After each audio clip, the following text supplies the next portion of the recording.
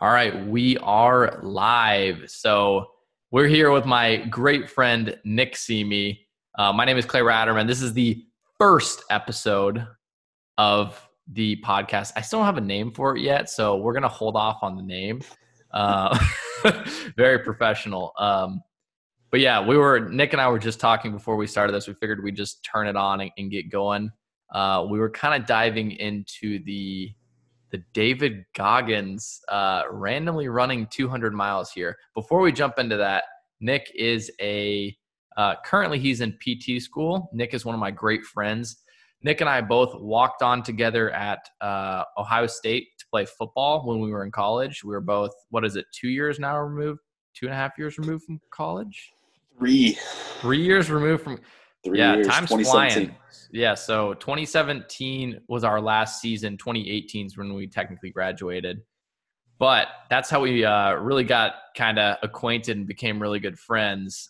And on today's episode, we're going to dive into the ins and outs of really what the difference is between difficulty in some of the things we've done physically throughout our career. So Nick and I we've been lifting weights for a really long time. We've walked on to one of the hardest Division I programs. We've tried ultra marathon running. So we're going to dive in and figure out really, from our two perspectives, what was the hardest physically on our bodies. And kind of to segue into that, we just saw, David Goggins ran a 50-mile race, and then all of a sudden, just on a whim, decides to go do another 200-mile race with, what was the guy's name, Dobbs? Yeah, I saw it was Dobbs. Dobbs. That's all I know about him, but just yeah, his name. I know. And just how it came up, of course, I'm finishing my Thanksgiving, right? I'm scrolling down on Instagram, and he's like, yeah, spur of the moment, 200-miler, had a really good friend, AKA Dobbs. He's doing his, second attempt at this 200-mile race. I thought, why not join him, right? Oh my God. Why not? Why not? That just, I saw the same thing, and I was telling Nick, dude, it just makes me I don't understand how he has the time to be able to just on a whim go do that. People don't get it. A 200-mile run, how long do you think that takes?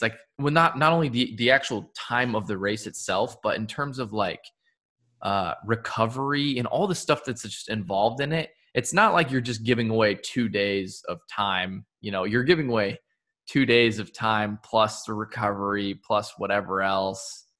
It's just such a big time commitment. I would say weeks. Until you're fully back up and at him. Maybe that's me. He's a machine of a human. Yeah, but that's true. My favorite part about the entire thing is I saw an update. I've been watching his Instagram updates on his live, and he's sitting there. He's like, yeah, I was running with Dobbs. I looked down. I had a meeting at 17:30. So I had to run ahead to the next aid station, beat him, so I could sit down and have a business work meeting in the middle. It was I think it was 40 miles in. The aid station was at 40 miles. So he goes past Dobbs, says, hey, man, I'll see you at the aid station. I need to get to the aid station because I have a business meeting. Okay, so that just answers my question. Yeah, so that's how he has time. Yeah. I guess he's just an absolute savage. See, it makes me – I was telling Nick because we've done one 100-mile race. And, yeah, we're not runners or anything, and neither was David Goggins. That's why we're so inspired by, his story and stuff. But, man, when you see someone that goes out there and is consistently on that grind, Nick and I are consistent, I would say, very consistent in what we do. But not consistent on the level of a 200-mile, because he just did a 200-mile run. What was it, a month ago?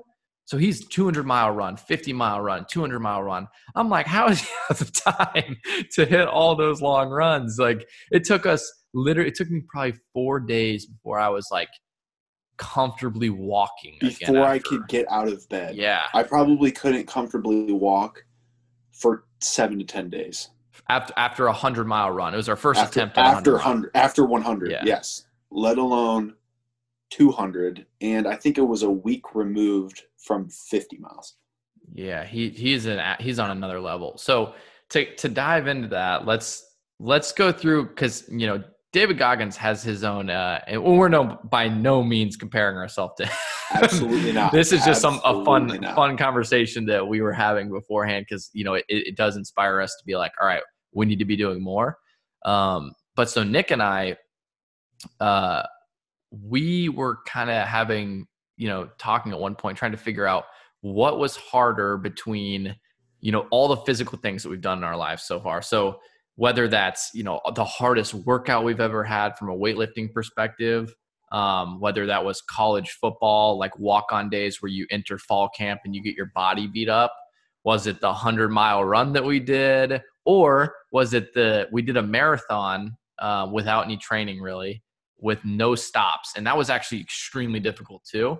So Nick, I want to know, out of your life, give me this, give me the breakdown of a couple of the hardest things that you've done. And then we'll dive into, the ins and outs of what is the hardest so far. So I think of this in two ways. I think of it physically and then mentally and really emotionally. I guess all of it combined in one. So I kind of break it down in different categories. So I would say getting on to the football team was very much a commitment, a mental grind. Like you kind of had to put in the work with no one watching and really know affirmation that you're actually going to be on the team. So you're kind of in your head a lot. And I really thought that was something that was difficult to adapt to, because no one's really pushing you to do that. It's up to you. That's a weird one. Right. Especially as a walk-on, no one believes in you, right? Right. Right. And so it's almost like you have to think of yourself as you kind of have to put yourself in that situation. So I would say for me, that was kind of difficult. I'm not going to say that is the hardest thing. I would probably say mentally and physically, hands down, it's the 100-mile race that we did. Okay. So I would say what about combined in the perfect storm, just in order to complete something, in order to complete the 100-mile race, I had to give literally everything that I had physically and mentally. Yeah. Not that I didn't have to give that at Ohio State, but it's more of ups and downs. It's more of the short sprints that you think about. And I guess you can break down a 100-mile race like that. But there's definitely the ups and downs to both, but they last so with walking on at Ohio State, you're talking about the mental aspect, it being tough before you walked on really. But what about how hard was it, to keep up in practice during a fall camp, for example? It's notorious. Fall camp's one of the hardest times, especially at one of those Division I schools if you're a walk-on or you're someone who's getting a lot of reps during practice.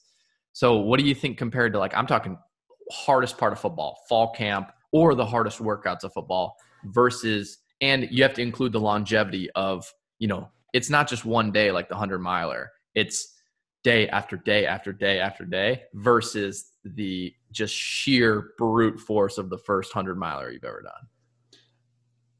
I definitely would say that there are workouts, like the Valentine's Day workout, you have mat drills, those things are super difficult, but fall camp is very, very hard in the sense that you walk in day one and you have 21 to 28 days of doing this. It's the duration of what Clay's talking about. When you go into a workout, you can be absolutely destroyed after 2 or 3 hours, absolutely beat down. Yeah, you have to get up and do it again the next day. But the duration is so much less. During camp, you're walking into the building, you're getting woken up at 5:30, 5:45, shuttled to the facility, and you're there for, once you get there at about 7 o'clock, you're there for 12, 13, 14 hours. And then you go to bed, you have a curfew, and then you're back up doing it again. So you are, fighting exhaustion. You're fighting just the mental fatigue of going through and getting beat down, whatever, position that you play. So I would say it is super difficult to rev yourself back up and say, today I got to do it again. Yeah. Nick and I remember Nick, we literally used to go, we had it rough because both of us were we were getting hurt, injured, and we were just hiding as walk-ons. You don't get hurt. So we're just hiding the injuries left and right. And I remember like those mats. We would go hide on the indoor turf field during lunch and build a fort of these mats. We'd see Dwayne Haskins out there. We'd see all these other people who are now in the NFL doing extremely well. They're all out there also hiding and sleeping with us. We're all like building these forts to sleep in, trying to just get away. Like we just wanted to get away for a little bit and, reset your mind. And so Nick and I would go set an alarm and we'd hide behind these tractors and build this fort of mats to sleep on. And I just remember like every time because it's like probably 20-minute, 30-minute nap. Bliss. Pure happiness. Yeah. With the second that alarm goes off and you hear people over the microphone, you're like, oh no. And so fall camp was one of those times where like if you hadn't done it yet, I feel like the more times you go through it, the easier it gets, as with anything. But for fall camp, it wasn't Nick, you were saying, it wasn't like it was like overbearing for one day. It was the fact that we had 28 days of it or 21 days of it straight, at that time. So it was like, our days were 6 a.m. We'd wake up at 5, get shuttled over on the bus, film, taped, practice by like 6 a.m. It was like a 6 a.m. day all the way to like 9, 10 o'clock at night. You get shuttled back to the hotel and you wake up again and it's just go, go, go for, just all those days in a row. So my body was beat down, but I don't know. I don't think it compares still to the 100-miler in terms of like sheer damage, even damage to my body. Like my body was broken on fall camp, but what about you for 100-mile versus fall camp body wise? The thing that I equated to was there was never a day in fall camp, as hard as and as difficult as it was, I could get out of bed and I could walk and I can move. And I, obviously I was able to practice again the next day, And they're good about recovery too. Right. So that's huge. Right. Yeah. And so, you get enough downtime, and, you're able to eat, hydrate, sleep, whatever. When you're doing the 100-miler, that day of and those like following days, guys, I literally felt like I couldn't use my legs. Like I had to roll like a log to get around. I'm not kidding. I would crawl on my hands and knees to go to the bathroom. Well, so I was in the same boat, but I think the easiest way to describe it, and this is again coming from, Nick, what were you, 200 and 220, 230 at the time? 235 when he ran the 100-miler. I was like 185 or so. So I'm significantly lighter, so a little bit less damage to my body in terms of impact. But I mean, still, I had I could not walk for several days. And this is also because we did this within, we went from no running at all to, 2 months and some change later, running 100-milers or running a 100-miler. And the best way I can describe is I think back to fall camp and I remember having really bad shin splints and, dislocating my shoulder or, different stuff happening like that. But those were all like one-off, injuries. And like, yeah, the shin splints were nagging, but I could take ibuprofen and use BioFreeze or whatever, and it would work. The 100-miler, the ibuprofen worked once and then it stopped working. So that's the way. Is this accurate to say, I'm thinking about this here, if you condense those 21 days of camp into 24 hours, would you say it's that, like, think about like how overwhelming that is, condensing all of that. And it might be an exaggeration. Yeah. But just like, I know what you mean. It's like you go through so many different ups and downs, emotions, the inner struggle of telling yourself to keep going, but you go through that so many times in a span of a 100-mile race. Yeah, it's like you're like pressing on so hard, where like you're in fall camp, that like, all right, I'm in meetings for an hour, boom, and then you get a break, and then boom, you get a break. Yeah. It's like you get a second to collect yourself. Yeah, and those even rest stations, to collect, they're not.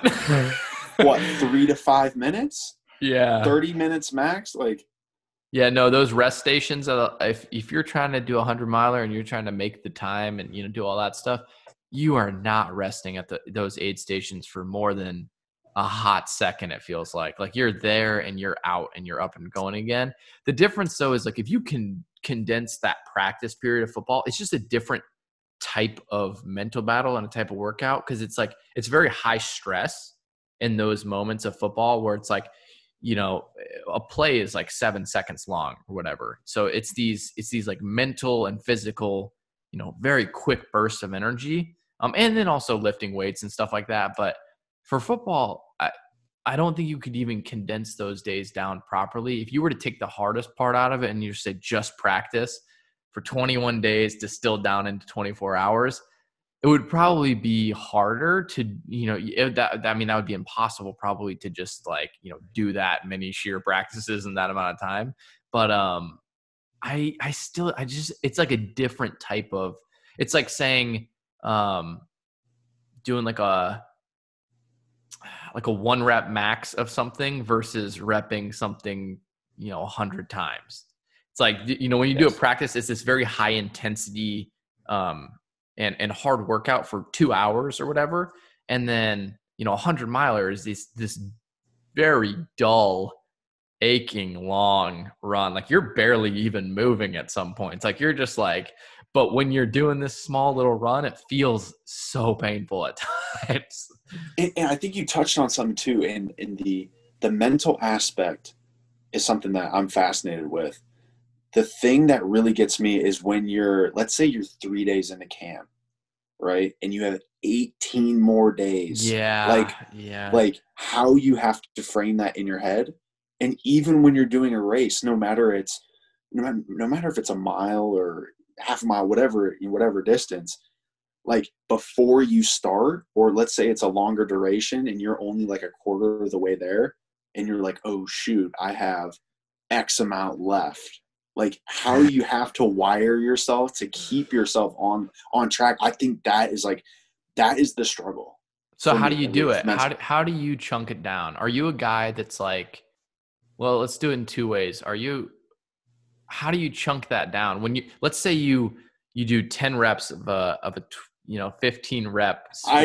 I knew you were going here. This is a good situation, because I think we were on the same page here. What do you do when you're at that point where your body's saying like there's no more, and how do you chunk down that rest that you still have to accomplish? I would say, taking motivation out, right? Like how I actually frame the set. Yeah, because like you psych yourself up, whatever, and everyone's got a different why. If I'm doing 15 reps, I'm going 10 and 5. So I'm counting to 10. Okay. And then and then it's like I got 1, 2, 3, 4, 5. Yeah. I'm not doing 11. 12, 13. Yeah. Because I think same like boat. Once you're going 11, 12, 13, like you're just telling your head like you're doing all these reps. Like your body knows you're doing the reps because you're doing it. Yeah. But now it's like as soon as you tell yourself, all right, 1. I just have one restart. more. Like you got one more and then one more. Yeah. Instead of like 15, 16. That's so funny. That's just how it works for me. That's just how it works for me. That's so funny. Yeah, no, I'm the same way. If I got 8, I got 5 and 3. So what about for camp? What about for camp? Like you have 21 days of fall camp. What do you do to break that down? Let's say you're on day 8. And you're like, you have, whatever the remainder is. You have that many days. Like, how are you chunking down? You're on day 10 out of 21. How do you chunk down those last 11 days? What are you thinking? I would chunk it down. I always like take something that I can look forward to. Not that I don't look forward to football. Like, guys, I really enjoyed the experience. I'm not trying to trash talk Ohio State by any means.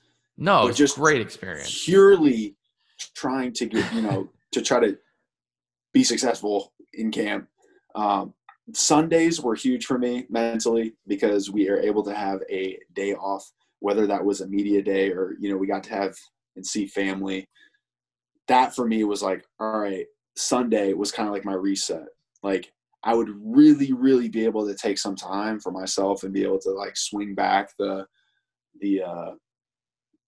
how much investment I have, towards like calling friends and family. So that was huge for me. So say for instance, if it's a Monday, right? And I got, 5, 6, 7, 8 days before that next, time we get some time off, I'm breaking it down in like half a day. Like I'll go like, all right, I got to get up, go get taped, or even chunk it Ooh. in like, I'll go like get up, eat breakfast, taped, and then my next one will be meetings. And then it'll be like, all right, then I have to do like, I break it up like really, really weird. I don't say like a day at a time because Same, there's so same. many things that happen in a day that you have to chunk. I chunk it up more because it's like you have to be so attentive and so focused. Otherwise you kind of get lost in like the Yeah. day.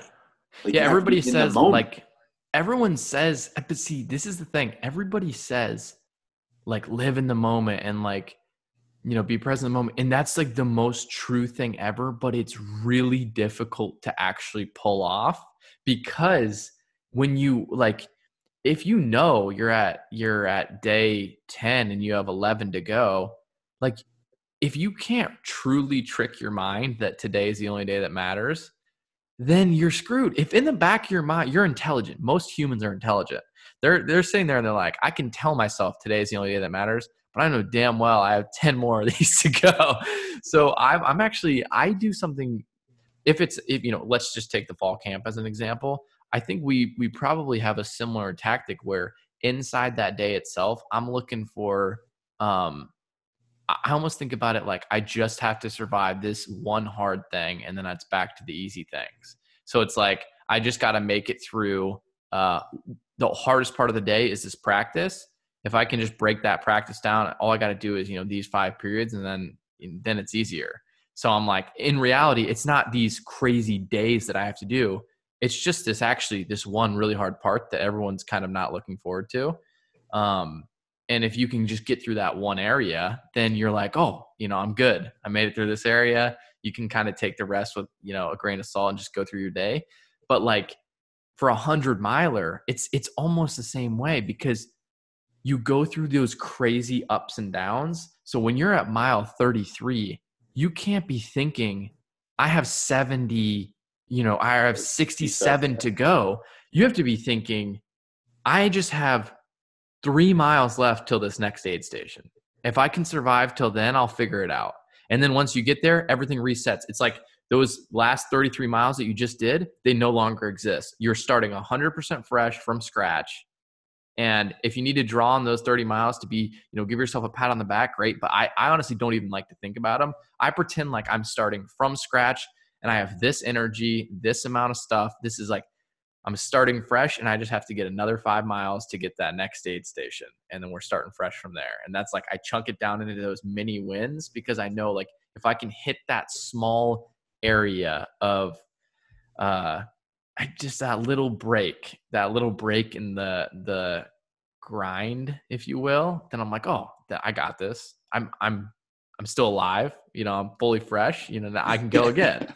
So like I remember distinctly thinking at mile, literally at I think it was at mile like 29. I remember thinking like, oh my God, there's no way we're gonna be able to do 70 more of these because I was toasted at mile 29.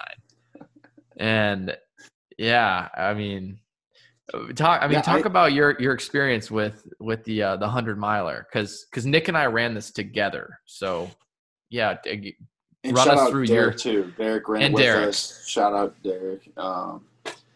Yeah, I view it. I mean, granted, it definitely helps when you're going through it with other people, I would say. So like, you're going through it in fall camp, you have other people to draw on, you have other people going through it, you guys are all fighting towards the same cause.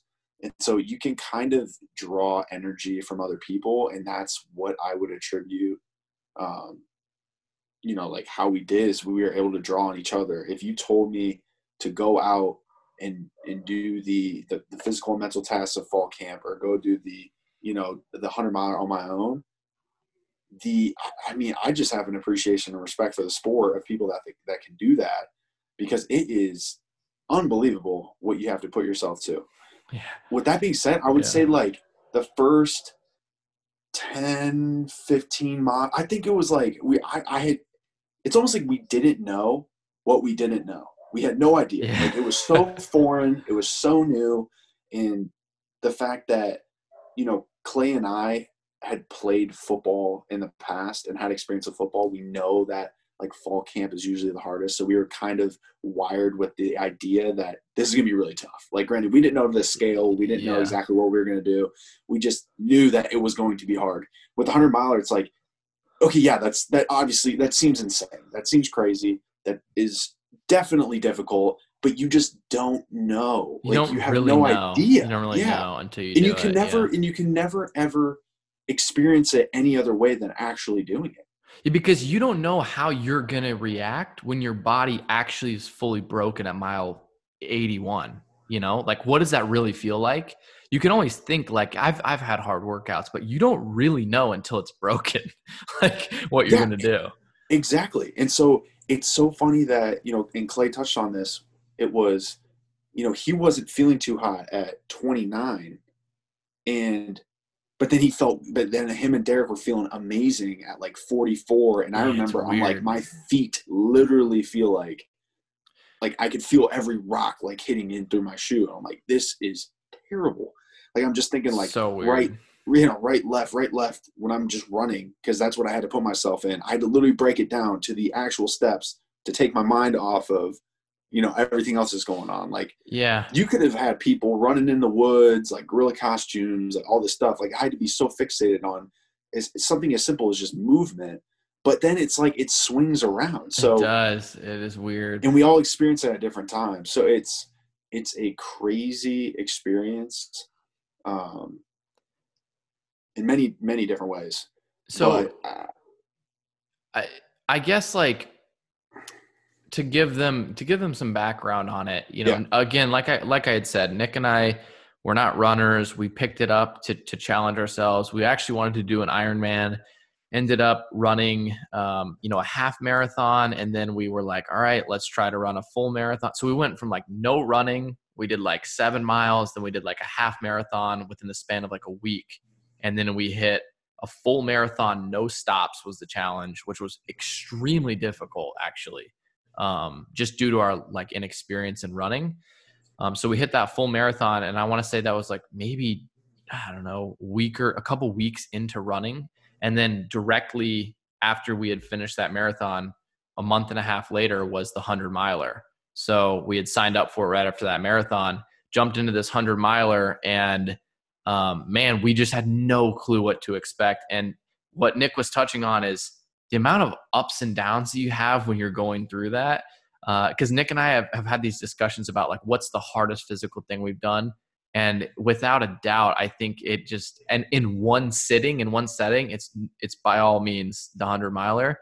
And it's those weird periods where like at mile 29, I'm dying. Nick feels great the whole first 30 miles. So I'm sitting there watching Nick and I'm like, well, I guess he's just going to crush this thing. And then I'm just going to be, completely destroyed. And, Derek, our other friend that was running with me, he was also dying the same time I was. And so we're both sitting there thinking like, Nick's just kind of we're like weighing him down. He's just dragging us along. And I was even limping at that point. And then this guy on the trail found me and was like, offered me ibuprofen. And I don't even think I took it at that point because I was like, I'm fine. I'm limping at 29. And then it's so weird because then, 8 miles or 10 miles later, all of a sudden the tables turn. I'm feeling good again. And Nick is all of a sudden dying and his feet are really hurting. And so everybody goes through their moments. And Nick, what was like the thing during your down moments that you consistently went back to try to pull you through those tougher times? It bounces around a ton for me. It bounces around a lot. I would say family for me is probably the one that like always hits home. Like, I think it was too, just like we had family there. We had a videographer. I had both of you guys. Like how bad does that look if I came out there? And granted, I'm not discrediting anyone that goes out there and tries something. I just didn't want to go out there and like, put up a goose egg per se. Yeah. It's like, it's kind of like a ballsy move to sign up for something. And, and like I was like doubting. I'm like, I have no idea if I'm going to Same. be able to do this. But it's like, you kind of have to Respect for back it even up. signing up. Yeah. Yeah, it's like Yeah, you you have to do. back that up now. So How many people signed up with our group that didn't show up? Tell them that little fun fact. how many? I can't remember the exact number, but we had like a group. Maybe it was between like 8 to 10. I want to say Oh, our group. I thought you were talking our about the group. entire No, no, race. no, I'm like, whew, no. I cannot pull that number out. We had a group and we had a group chat even. Oh All these gosh, people were don't so get me interested. We're started. so interested in running 100 miles, and we kind of had caused this spur of. Actually, my friend, he's the one that showed us the race, and then we just signed up, and they're like, "Oh, you guys are crazy. You guys aren't even like runners," and then all these people signed, or at least said they were going to do the race, and just Because they backed were out. people that have done these ultra marathons, so we were gonna like learn from them. They were gonna Yeah, like take us under the wing, mentor us, like show us the ropes, like, hey, this is how you kind of, all backed out. operate and manage it. Yeah, man. Everyone backed out except for the three people that were not runners, which is me, Derek, and Nick. And so we show up there, and oh my gosh, like and to be honest, Nick, the hardest part for me was the sleep deprivation. By far, that was the hardest part for me. I'm I not remember like that. I remember like that. so Derek and I we were meeting Nick down at the we're meeting you down at those campgrounds. We're trying to we were just procrastinating the entire process of whatever we were supposed to be doing. So Derek and I, the race is on Saturday. It starts Saturday at 4 a.m., right? I think it was like Yeah, 4:30 a.m. correct. Yeah, Yeah, 4:30. so it starts Saturday at 4:30 a.m. And I wake up, I don't know, probably 9 o'clock on Friday, trying to get some sleep in. And then Derek and I go and buy all the equipment that we need. We didn't even have the right equipment. We went to REI. We asked this guy there who had run the races to just give us everything we needed for 100 miles. And thank God, shout out to Sam. He helped us out there and showed us everything we needed. So anyway, we get all our equipment. We show up to Nick's, and we haven't planned out our diet. We haven't planned out our strategy much. Like, we are so behind. And we ended up going to bed at, it was like midnight or 12:30, Yeah, and we had to wake up at, I want to say 2:30. 2 or 2:30. 2:30 to let in our videographer that we hired to follow us for this race, and document our journey. So yeah, man, we had literally my Whoop. I wear this Whoop strap. It calculates my strain and my sleep and stuff. I had slept for 1 hour and like 19 minutes for the night before. This race starts at 4 a.m. and it goes till 10 a.m. that next Sunday. So it was over 30 hours of physical activity. And in order to do it, I had 1 hour of sleep that night before. Like, it was just, I mean, didn't that affect you? Because you fell asleep maybe 30 minutes before me? Yeah, it definitely affected me for sure. Like looking back, hindsight, I'm personally not bragging about it. It's not one of the smartest things that we did, kind of prepping for an event like that. But No, you um, not good. It was a terrible idea. What yeah, is the we're hardest not part like was showboating. Like, oh yeah, off of one. No, like do no, it not was do that. awful. It was kind of like it was a culmination of a lot of things though, because my parents got a campground close by to the start of the Hmm. race, so they had to sign up for. They were like kind of scrambling to find somewhere in close proximity, so they could come back to the RV, get stuff that was in the refrigerators, and bring food out. So they were able to. They ended up finding that like last minute on like Thursday. And they had to work and stuff too, so they dropped everything that evening and drove up there. They had to get set up and they made dinner, and so by the time all of that kind of happened, it was already about 8, 9 o'clock, and then we were prepping our bags for about an hour or so because Clay and Derek had to drive up from Columbus, and so it was like one of those things where it was a lot of different things that it's like we were able to put it together last minute, but Yeah. it definitely impacted our sleep. Yeah. When we were running through the night, the second night, I just kept getting so many. We were all getting those hallucinations, and I just the hardest part was just staying awake to keep moving. Like there were so many times I would fall over, or I'd start to fall over. Derek would fall over, just off sleep deprivation alone.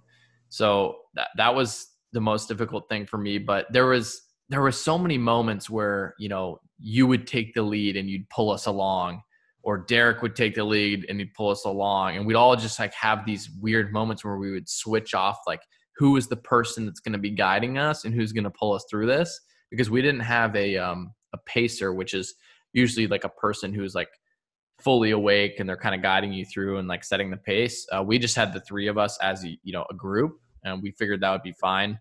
It would have been probably a little bit more helpful to have a pacer, but I don't think it would have really changed all that much for us. But we did, run off trail a few times. How do you deal with those situations where things aren't going ideal and it's too late, like you're too far into the challenge to look back now? What do you do when you're in that really low point and you've come too far to give up, quite literally? I don't know. I guess I kind of just, I don't blank out, but I like remove myself, and it's almost just like a fixation and a focus on the task. Like it's not like fixating on the race. It's not I have to complete so many more miles. It's like literally focusing on the things that I can control and that I can do that lead to the result, but I'm not thinking about the result. It's like when I'm running, it's like I'm literally like, all right, I'm being mindful of the steps that I'm taking. I'm staying on track. I'm keeping my eyes up. I'm watching the course. Like I'm not focused on the mile or how many more miles we have. It's good to know at certain points. I would definitely say that I was curious of where we were several times, but I would definitely say when it's really starting to get hard and it's really starting to get tough, it's almost being locked in to the controllables. Yeah. And that's it. That is literally it. Because as soon as you start focusing on things you can't control, then it's almost like a snowball effect to where since you're not focusing on those things, then you start getting those thoughts that creep in, or maybe you're paying more attention to the pain that you're going through. Yeah. And then it just spirals, because then you're focusing on, oh shoot, like maybe I wasn't doing my nutrition, or maybe I wasn't eating anything. So now I'm cramping. Now I'm in more pain. And now it's like you just get filled with these negative thoughts of, now I have 15 more miles until my aid station. How am I going to do this? Oh my gosh. And then it's like, that's it. Like that's so hard to get out of at that point. And I try not to get to that point. Like there's times where it's difficult, but it's just difficult because of duration, intensity, and what you're doing. It's not necessarily like you pigeonholing or not pigeonholing, maybe digging yourself a hole. If that makes sense. Yeah. It's the same process almost of that chunking it down method. And like, that's been talked about so many times, but I don't think many people articulate how much you have to chunk it down. Like when we were in the middle of the night and we're looking at our pace, we're like, we're not going to make this on time. We're literally, we don't even care anymore. We were just sitting there. I remember at, mile 76, looking at the thing, like we have to make it, 3 more miles to get to the next aid station. Let's just make it there. And then the way we would make it there was run from this tree to that next tree, and then we can walk again. And then we would look at each other and be like, we have to run to this next tree, and then we can walk again. And, it wasn't even breaking it down 1 mile at a time. It was this next tree. Let's just try to make it to this next tree. And we would was like maybe 25 yards away. 25 yards away. 25 yards. Maybe. Killing ourselves to get there. Yeah. And you had to bring it like, yeah, bring that energy to get that 25 yards. Yeah, it wasn't like, all right, guys, like, you got 10 sprints, and you're like, all right, yeah, one more, I'm feeling it. It's like you had to muster it up, and you're like, I don't know if I can do another one. You're like, I don't think I can do another one. And let's just get to the next tree. Yeah, you're like going through using the trekking poles, like, oh man, Yeah. But that's when you kind of tap into the energy of the other people, and I think the comedic aspect, or just being able to have a sense of humor and make the moments lighthearted, for me, that's a huge thing. Like, a lot of people, have the rah juice energy. A lot of people talk about that, the motivation that you draw upon, during any difficult event in your life. But it's almost like your outlook in not only being positive in the pursuit of your goal, but being able to be like happy and, make jokes, even during the hardest things you're doing. I think for me, it's like, if you can make jokes when stuff is going, in the right context too, like there's definitely a time and place, but I think it's so funny when you're like, you're sitting there and you're like laughing, and my parents are asking, how are you feeling? And you're like, I feel great. And you're like, but really, I feel like shit. Yeah. But, it's like those things where you're kind of covering it up and you're almost tricking your mind. And it all goes back to that game.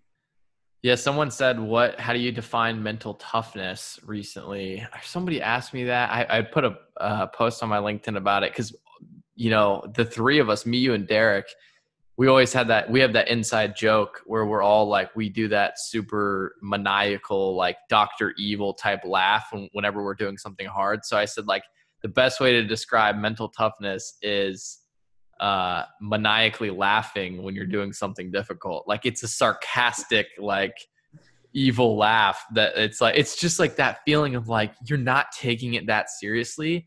And like for a fact, you're going to get it done regardless. Like, you don't care if it's going to be hard or painful. You're going to laugh at it instead. Like, you're going to think it's funny while you're doing it.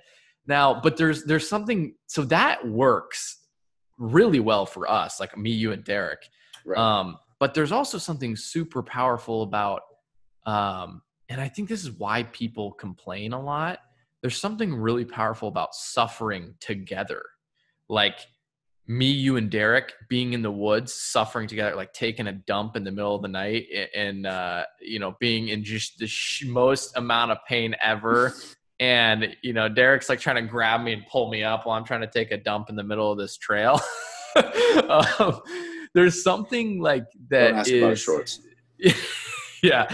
Derek didn't even let me wipe in the middle of the woods. I had to run the last, I don't even know, 15 miles. Just bad situation. But anyway, there's something about suffering as a group that almost makes it like, that's that brotherhood feeling that you get from football too. So that suffering as a group, sometimes the not funny stuff, and when it does get really hard, it almost makes you feel like you're closer to those guys you're with and you're helping pull them along, but it can turn toxic really quickly. So it's okay to have that suffering feeling and know that you guys are going through something together, but you got to be able to turn the switch again and then pull it back into that, that lighthearted stage. Because if you go too far down the suffering route, we end up getting pissy with each other. Like which is bound to happen. Like, you can't control your emotions that well when you have no sleep and you have been running for God knows how long.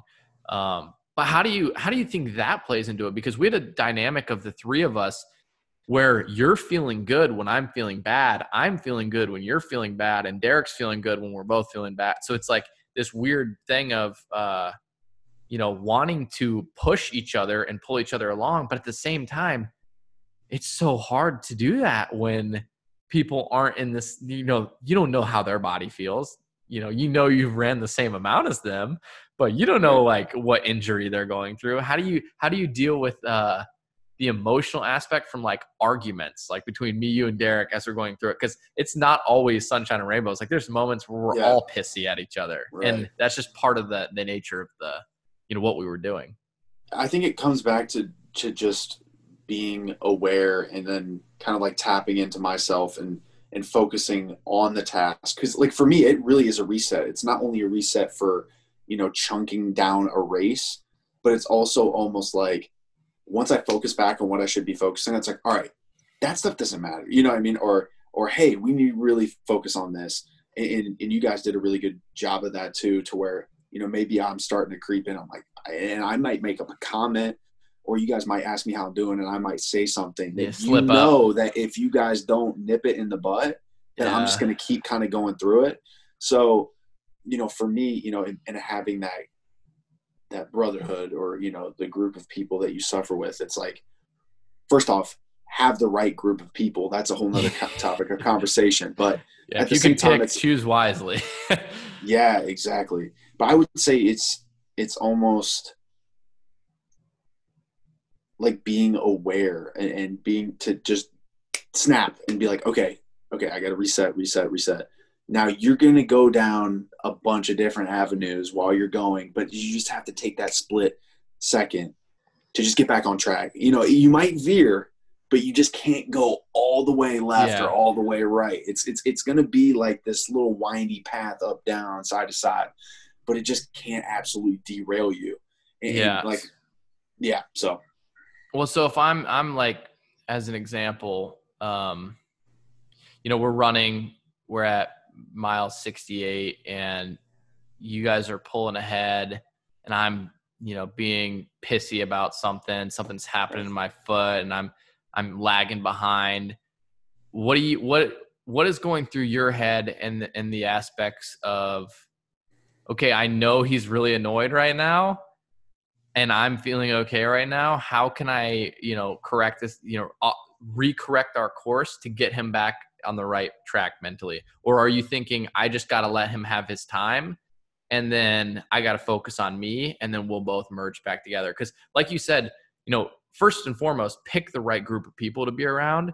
But a lot of people in like football teams or leadership or work, most teams that you're on, you didn't pick the team. So luckily for us, we picked the right people because we knew our team and we knew the squad that we wanted.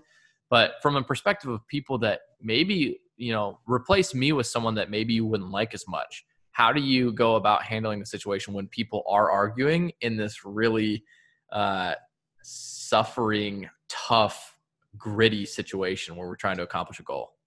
Yeah, I know that we talked about this before, because I know at least Derek brought it up, because he's like, guys, if I don't talk, or like if I like lash out at you, like, one, don't take it personal, and two, like I don't get motivated by you yelling in my ear, telling me, come on, Derek, go faster, go harder. Like, that's not how we operate. So I think, like, for me at least, setting the expectations, because obviously I didn't go through this with you guys before ever in my life. So just kind of having some sort of idea of what either A, motivates you, what helps you.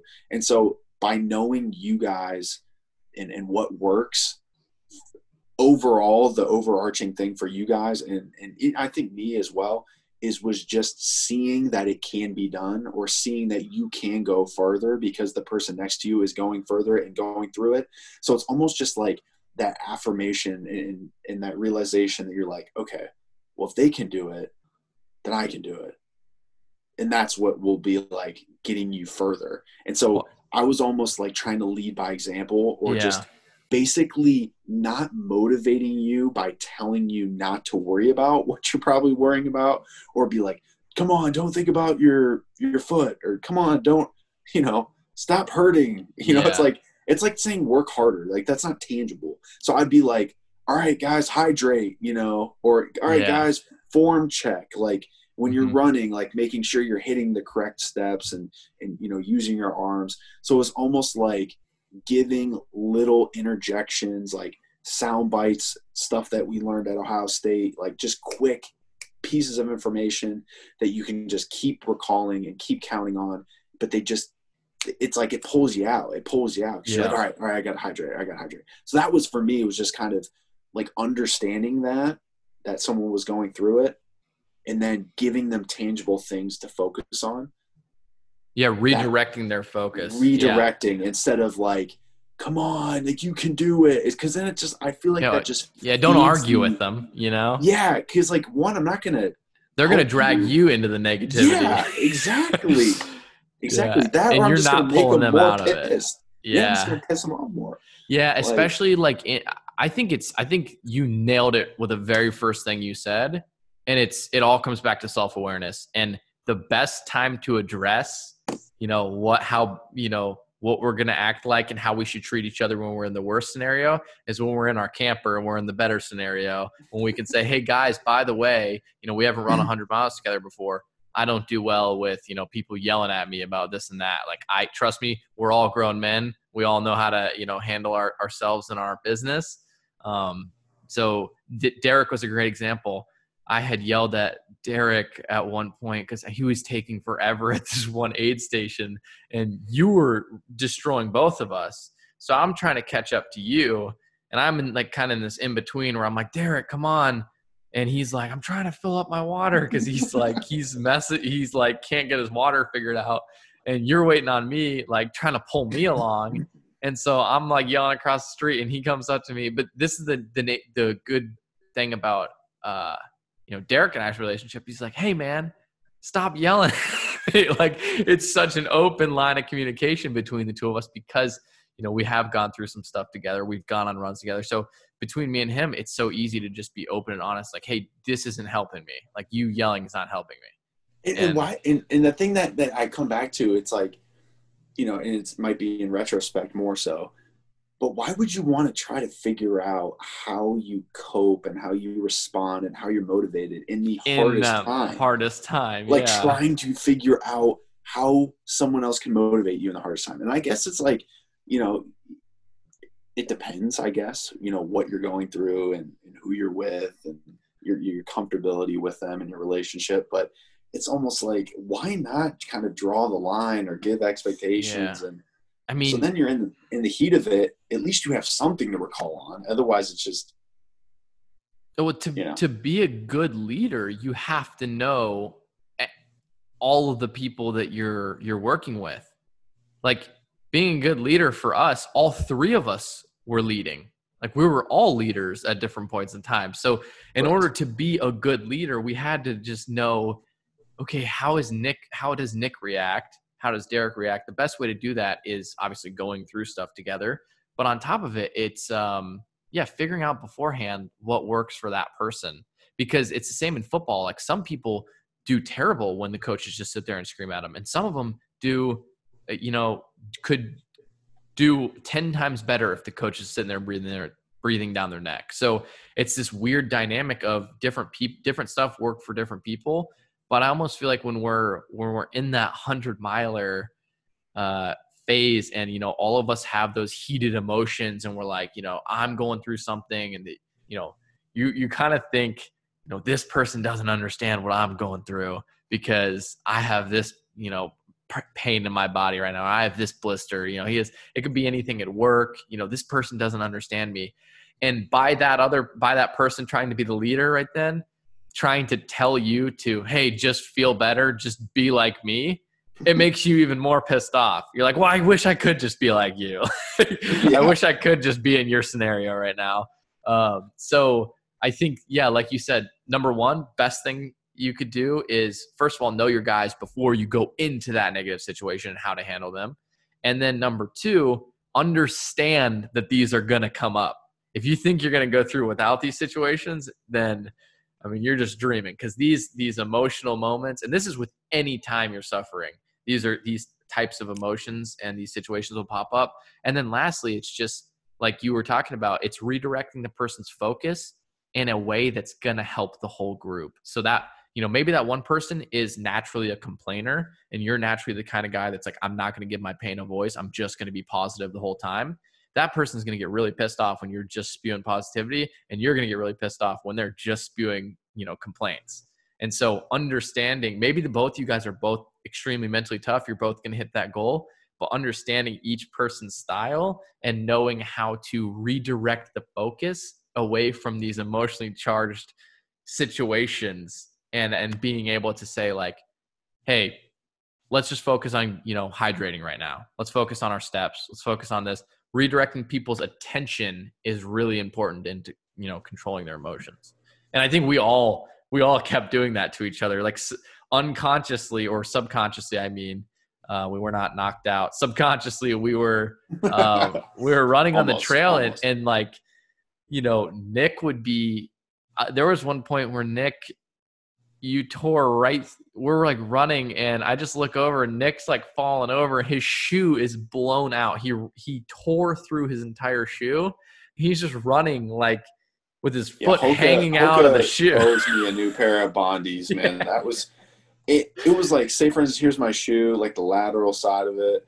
It was from like basically my big toe all the way around the rim on the upper sole or upper part of the shoe, and it wrapped all the way around to the heel. And so like if I just at all had any sort of movement, and we're going on trails, like, I would get so mad too. I remember being so pissed because I'd be like rolling my ankle like every time, like, dang it. And then the other part was I had these trekking poles that weren't metal, they were plastic.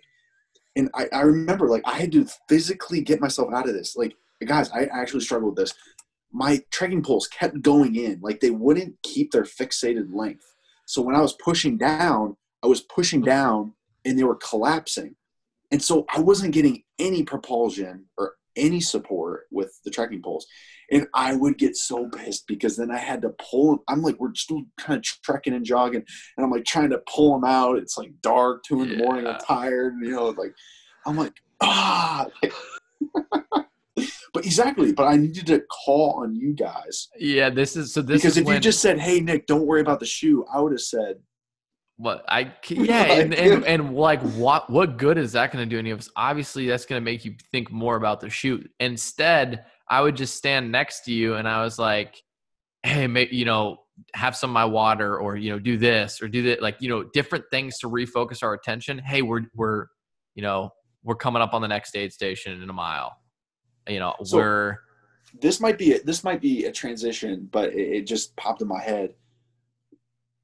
Kind of going back on the football side, or maybe comparing the two. For me, I had, I guess, like a level of anxiousness or like fear of doing wrong. Like and I guess it might not compare completely, but with the 100 miler, the expectation of you is very clear. Yeah. Right? Like, it's to finish.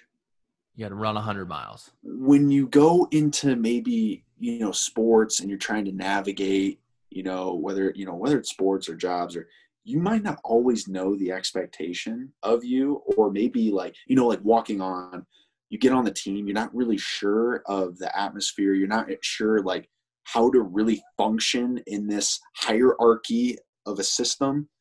So it almost instills this like kind of panic, like you don't want to be late. It's anxiety. But hold on, because I think I'm on the same page as you, but I think I don't think it's about the expectation. I think it's about performance. And I think when you're running 100 miles, it's just effort. It's just, I'm sure there's there's a couple things, but predominantly the 100 miler is a test of willpower and effort. Like, can you give enough effort? And all you have to do, there's no like for us, we weren't trying to win it. So there was no performance aspect to it where it was like this grandiose performance. We could just give as much effort as we want and get the result we wanted. Versus in football, you could give as much effort as you could possibly ever give and be a total failure. And that is what's scary about football. Okay. Because you hit the nail on the head perfectly, because I knew exactly what you're talking about, because because that's the best way to describe the difference between the two. Because but then again, that I give the edge to football on that. Same, like 100%. Instilling like a, not that my heart would be beating a little bit faster each day, but it's almost like you have to be there at a certain time, and it's like you have more like check off things to do. More people you got to make weight. You got to be in the building in a certain time. You have to make good grades. You have to go to study tables. You have to be at practice. You have to perform well. You have to do your assignment, do your job. It's other people counting on you. It's there were other people's expectations of you to perform. And if you didn't perform under those expectations of, and this can be anywhere from showing up on time to the weight room and your coach yelling at you, or you're in the crowd of 100,000 people and you just dropped a wide open touchdown or something like that. So the expectation is so great with all these eyeballs and all these other people on you that pressure to perform is so high. Versus for the 100-miler, it almost was like the nicest relief I've had in a while, where it was like, hey, who cares? What this is between you and you.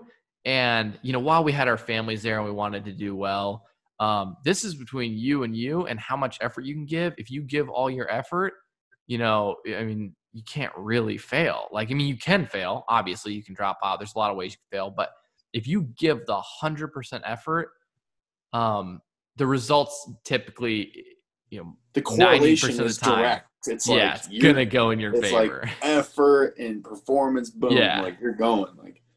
That's not the case in sports, though. Not the case in football.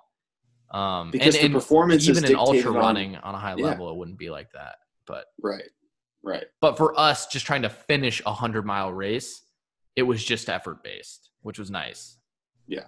But I still, to that point though, you're right. I would give the edge. Football's harder in that respect. There's way more expectation on you, and there's no way to deal with that because you don't know if you're going to perform well. You can practice all you want. You can give 120% effort. You can give 100% effort in the weight room. You do everything right, like we did. We literally did everything we could do as well as we could do it when we were on walk-ons on the team. But that doesn't mean we're NFL players. Exactly. That doesn't mean we're Heisman. That doesn't mean we even, we start or we did everything we could do, and we're not the best, and we're not getting the result that we had, so hoped that we got. So this is going to be a loaded question. This is the one that I get here and there, and I just preface this with the things that Clay and I have done. We want to show other people that they can max out their potential in whatever it is. It doesn't have to be sports. It doesn't have to be ultra marathons. It's just proving to yourself that you have more within and that you can do it. So these things that we do, we're not trying to go out there and be like, haha, look at us, or look at what we can do and give the credit to us. It's like we're just exploring everything the human body can do, and we're fascinated by that. So my question is what do you say, or what are your words of encouragement for people that say, but that's just Clay. Clay can just do those things. Or, Nick, Nick can just do that. Because I don't know if you've ever gotten that before, but I've gotten it once or twice. And I'm not saying it because, or like a reason to brag. But I'm very much of wanting what's best for everyone. And I'm I want to push you guys. I want you guys to do the very best. But sometimes you get a little bit of pushback. Yeah. Because some people are like, well, no, I can't do that. Yeah. Because I'm not you. And it's almost like you being this ether in the world. You have no idea. It's just this, I don't know. Trust me. I wish we were on, or I was on that level of, and honestly, to be totally honest, I think from just a physical specimen level, you're on a different level than I'm on in terms of strength and stuff.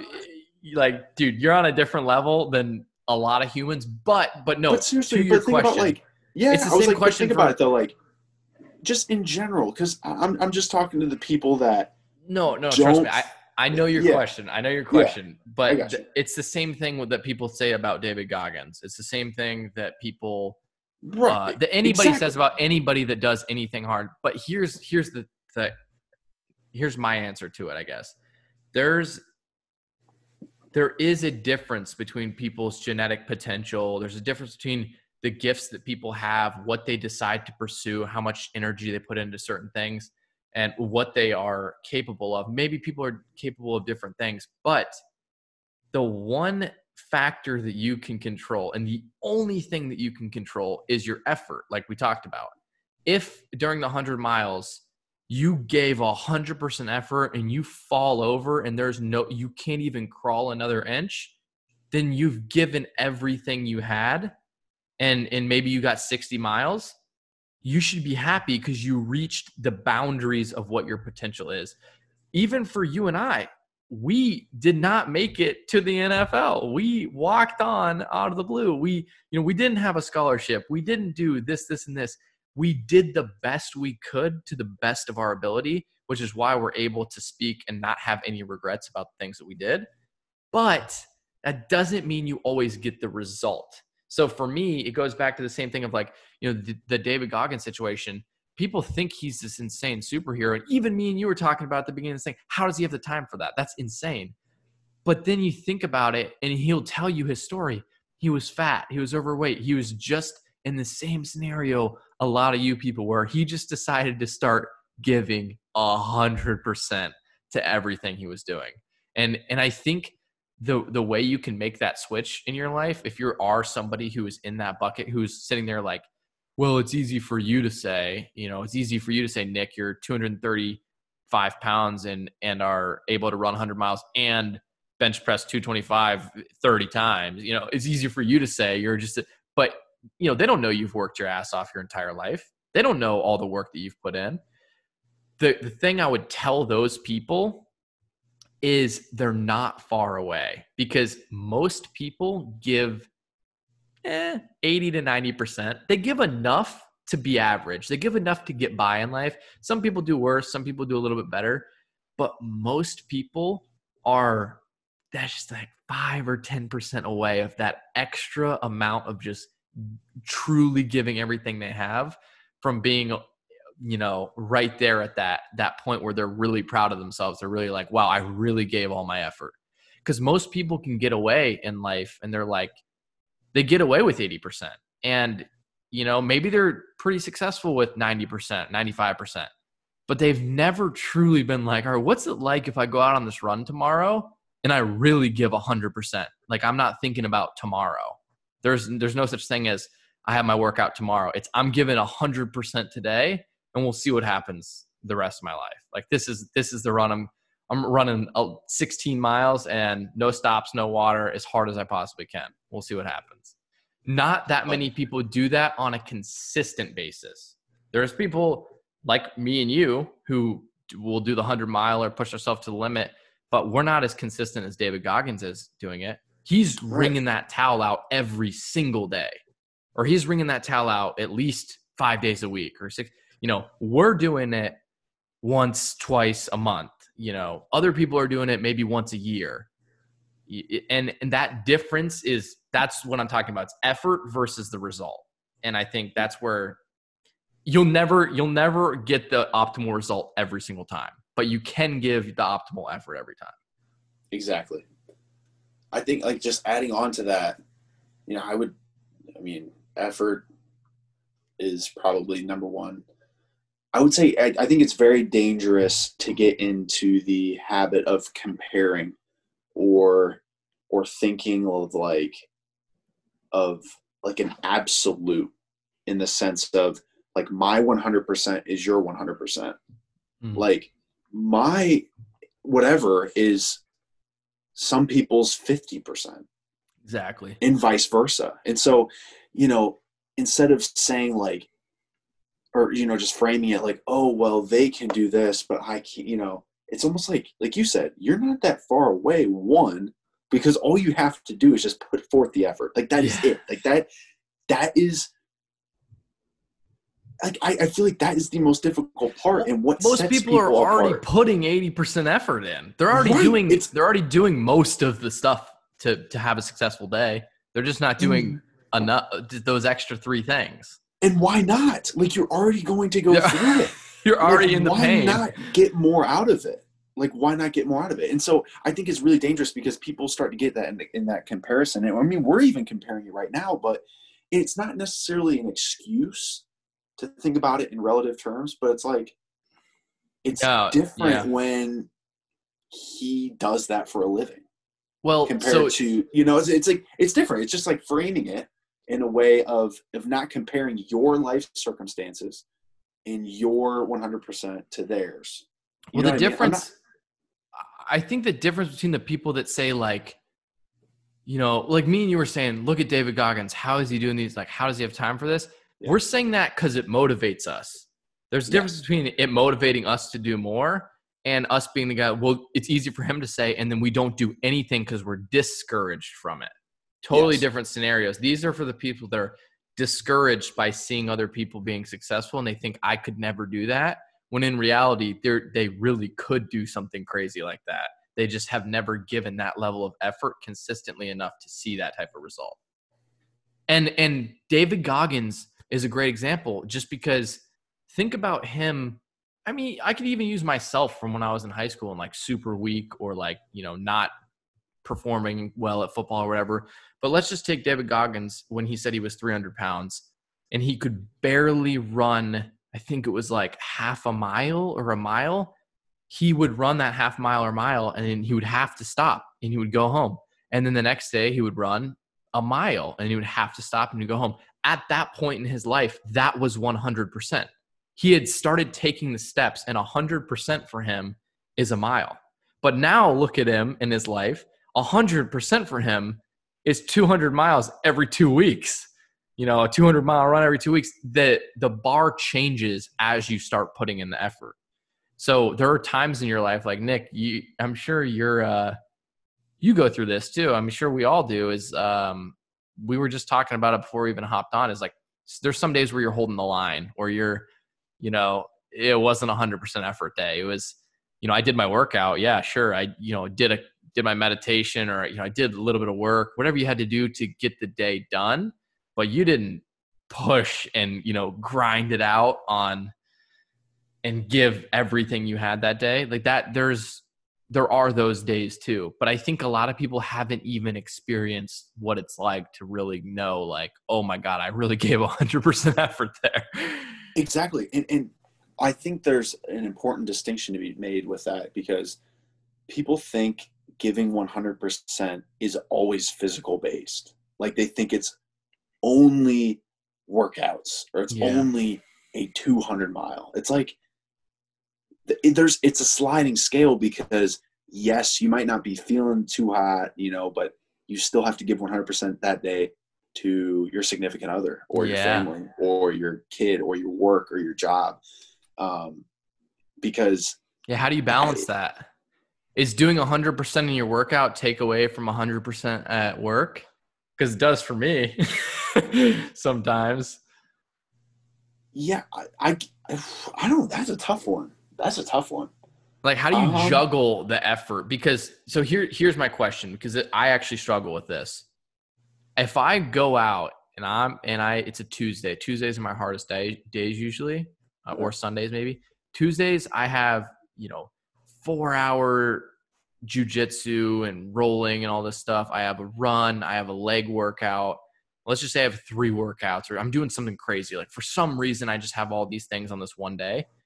My work is going to suffer. Same way we did our 100-miler. We did 100% effort for a 100-miler. I suffered in the work realm for a few days because of that, because I couldn't give. My mental capacity was so taxed. Is it that I gave 100% effort to that workout? Now my 100% to work that day is just, it's a smaller thing? Or how do you juggle the two? I view it as probably the latter, being like a sliding scale, to where, let's say, people put, the pie chart, right? Let's just say, just for simple purposes, it's like 50% work, 50% physical activity. Granted, it's not always like that, but let's just say that's the norm, right? Okay. You might have days that are 60-40 or 70-30 or whatever that might be in one direction or the other. It's going back to having the awareness of not staying in that lopsided or one-sided approach. It's being able to know when to swing it back. Or let's say Tuesday's your hard day, so you're still giving your effort, maybe not for the same duration. Your workout might take up more time in that day. You're still giving all your effort in that short amount of time. So it's like, all right, I'm going and doing these workouts. I'm doing my run, jujitsu, leg workout. You're giving 100%, but you also know and are framing it as, I'm going to give 100% to the maybe 4 hours that I'm working today, compared to the next day on Wednesday when you go in and you know that you have a longer work day. You just have a longer duration attached to it. You're still giving the Effort per duration. 100%. Yeah, so it's almost like your durations might change, But the effort but should your stay. intent is still with that. So it's not necessarily viewing, there's things that might take up more time in your day. Granted, there's balance in that as well, but it's almost like you have to slide it around. You can't keep it all on one, foot on the gas on work, because then you're neglecting maybe family life or maybe your, health and well-being. So it's almost like being able to navigate the schedule. Yeah. Okay. That makes sense. Cause there are I don't think there's but, sacrifice. I think there's a give and take. Yeah. But the intent is always the underlying thing. Like it's always there. Like that workout, that jiu-jitsu session, I think showing You're trying to give 100. It's the effort. It's the effort. Yeah. It's like some people think like, not you the performance, going in there the and effort. just like, like it's not you dying in a workout, meaning you gave 100%.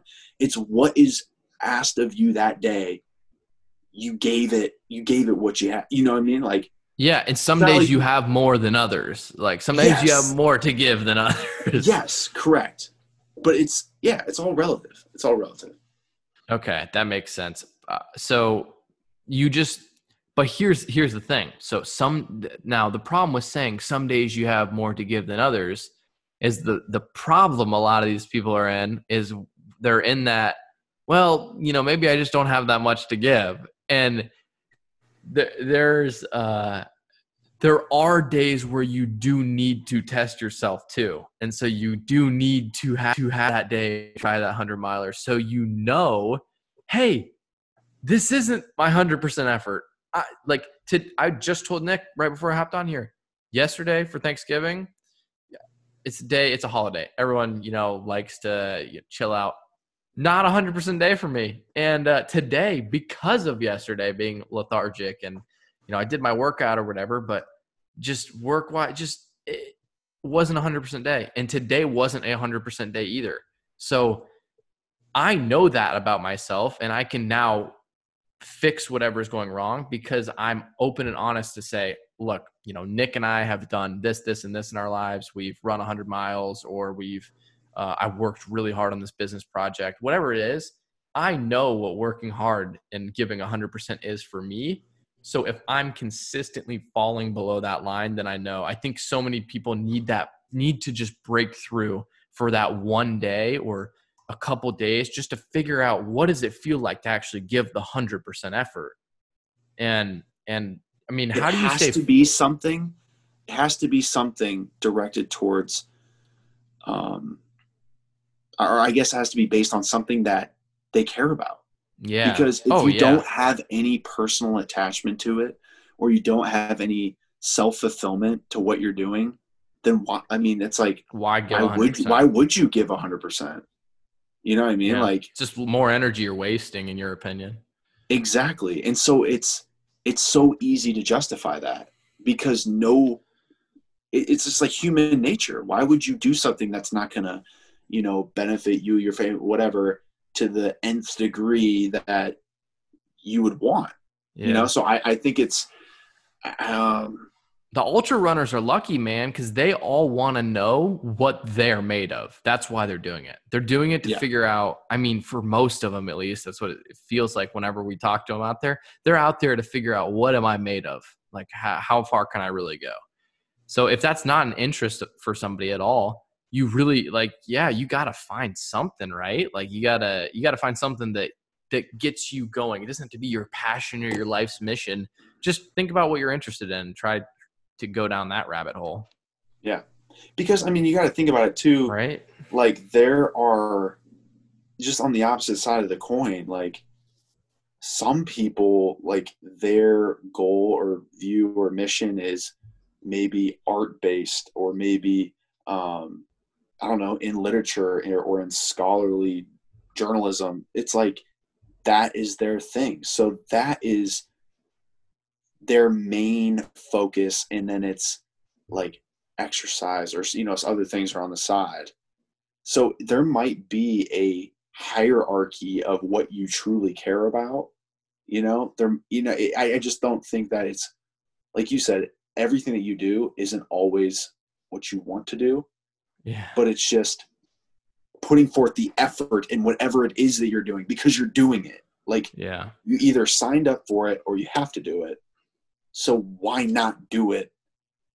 You know what I mean? Like, well, I don't No, know. Like, I think that's the right theory, because it's like you can either just like do the 80% and float through and get the 80% result and be in the same pack with everyone else, or you could just see what happens if you just give 100% on all the stuff you do. And again, that doesn't mean the result is going to be the one that you're hoping for and expecting. It just means that you're going to not have any regrets later on because you did give 100%. It's because like minimizing regret. regret is literally the most crippling thing in my mind. Like, and the decisions I make, like, I'm not trying to make them out of fear. And I don't know, it's just like my fiance and I always talk about. It's like, we never want to do anything. One, the things that we do now, or let's say the things that we, have done, we don't want those things to be the best things in our life for the rest of our life. I know. Because then it's like, well, then what do you have to look forward to? It's kind of depressing, right? Right. So you always do not looking want back that. always looking back on the past is like Right. depressing. Even, I mean, they could be great memories, but you don't want to always be living in the past, Right. They can be like the best time in that moment of your life, but not the best time of your life. Cause it's like, what do you look forward to? Like, so, and that's, I don't know. that's something that Sadhguru talks about. He says like depression is when people are stuck living, negative experiences of the past over and over again. And anxiety is, basically you're stuck anticipating negative events of the future. So basically, because humans are intelligent and they can use their memories and their imagination, memories from the past and imagination to project the future, he's basically saying people's own intelligences have turned against them. And now they're depressed about the past, anxious about the future. And because of those two things, they're not living in the present moment, in which case makes them either depressed and or anxious. And that's why, you end up in a situation where, like you said, imagine if you're thinking about those past situations, Nick, and it's not Ohio State football and all these good memories. It's all this negative stuff that you regret because you didn't give 100% effort. I think me and you are super blessed and super lucky that for some weird reason we decided to actually try for the things we wanted when we were younger, before we knew any of this stuff, or before we had learned anything about life. And we were just like, well, we might as well just try, at least just try. Because even if we never, succeeded at the 100 or succeeded in anything, at least we tried. I can't regret the fact that we failed, as long as we gave enough effort to feel like we wouldn't regret that situation. So I just feel like we're super lucky to be able to look back on positive memories. And some people are, unfortunately, they're looking back on negative memories and regrets. And if that is the scenario, you just got to use that as like, hey man, let's start building good memories for the future now. Like, let's not keep creating these same and dwelling on these same past, regrets. Yeah. Cause then it's toxic. It's toxic. Sorry, I have something in my eye right now. I promise I'm not crying. He's tearing up on us, guys.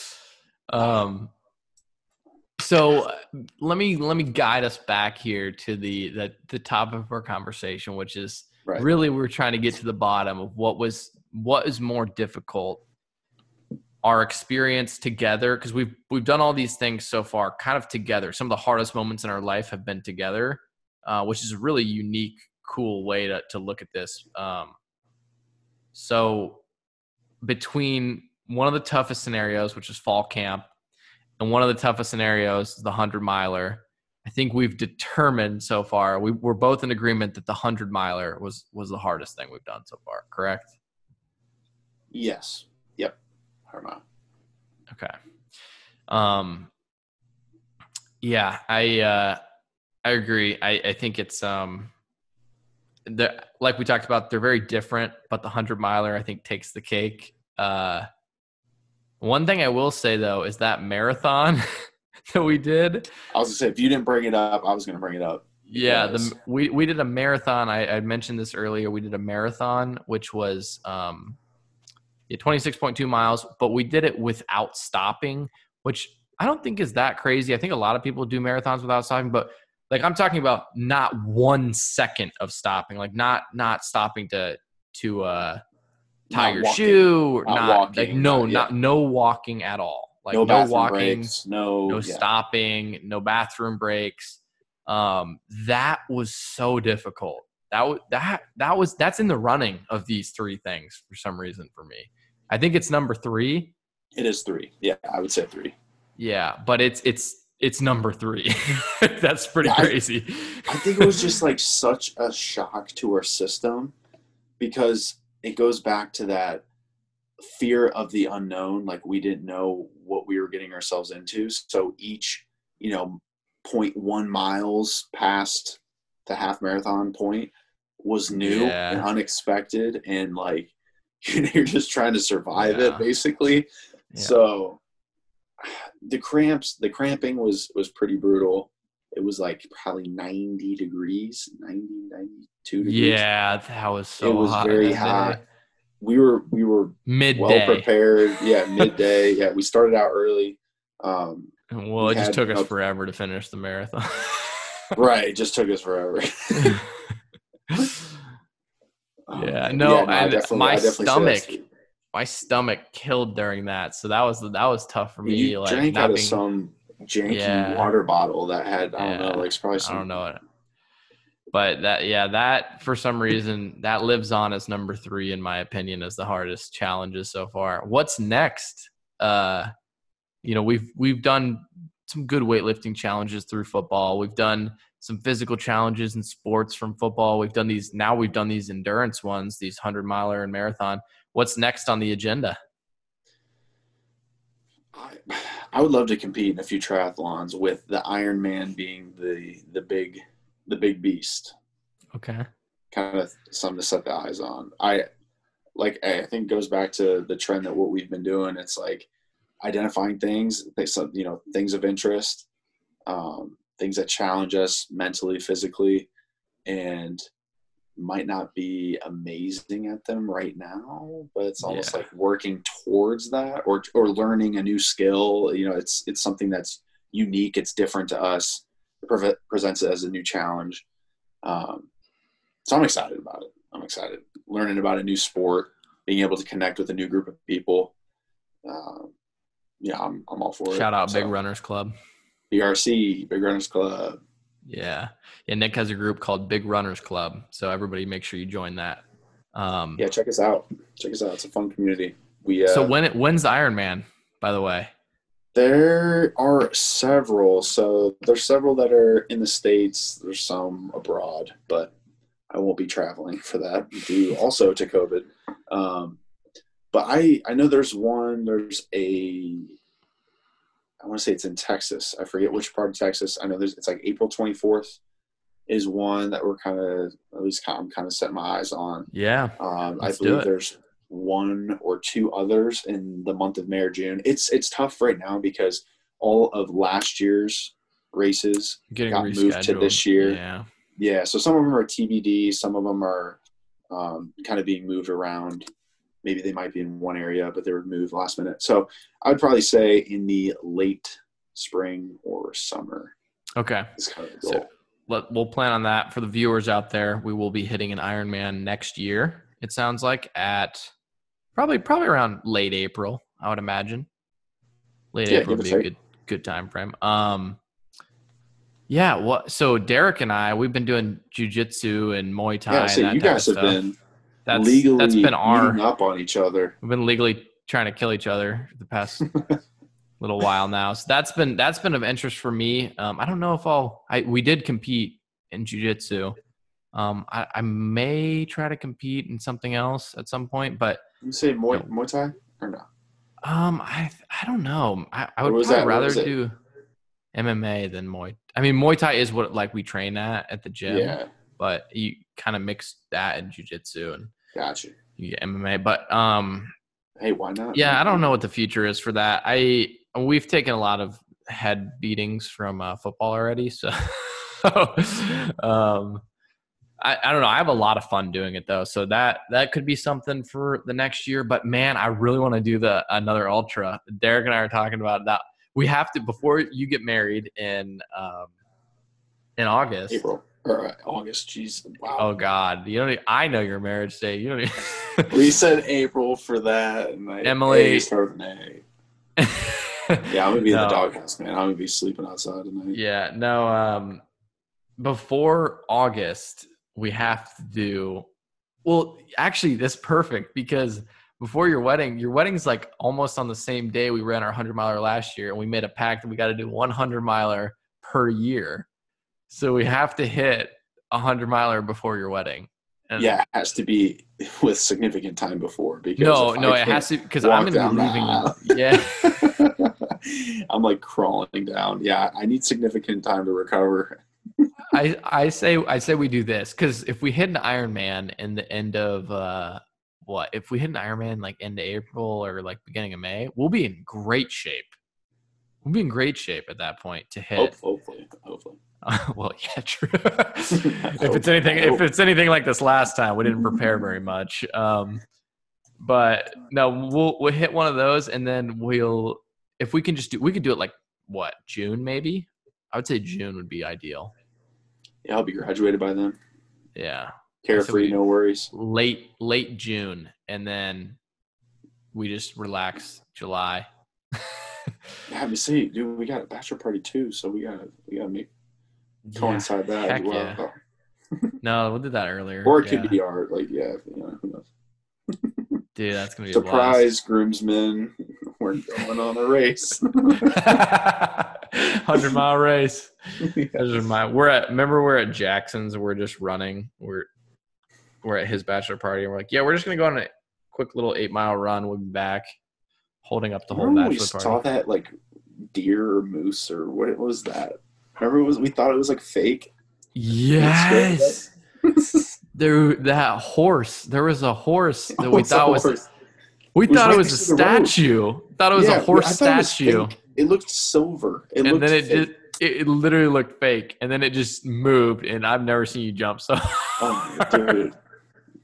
Made me have to go to the bathroom, dude. Had to drop a deuce in the woods. Yeah. On a real note, how many times between me, you, and Derek have we now had to go to the bathroom in the middle of a race or a run? Countless. I thought it was like, I was like, oh my gosh, I have to make it home. Like I have to be close, like or wherever we're at. Like I had to be close to a friend's house. I have to go to the bathroom so bad. Now I'm like, all right, is there a tree line? Like, can I just like go quick and relieve myself and sometimes keep on going? Can't control yourself anymore. Your body just gives up. Leave it as it is. We will we'll close this one out here. Is there any last words you want to say before this was my first ever guest, so you'll be my returning guest, my on the podcast, first ever. Nick Semi, round of applause. Wow. Beautiful. Thank you. Any last words you got? Always a pleasure. Appreciate everything you've done for me, and looking forward to what is likewise next for us. So super excited. Yeah, excited to see what we tackle next. All right, fellas, we will see you guys in the next video. Subscribe. Make sure you guys stay tuned for the podcast. We're gonna get some nice guests on here. We got to do one, me, you, and Derek recap of the race. Absolutely, so that will be. That'll be like a comedy show. So yeah, it'll be nice. All right, righty, fellas. We'll catch you in the next one. Subscribe. Peace. Hold on, let me click this.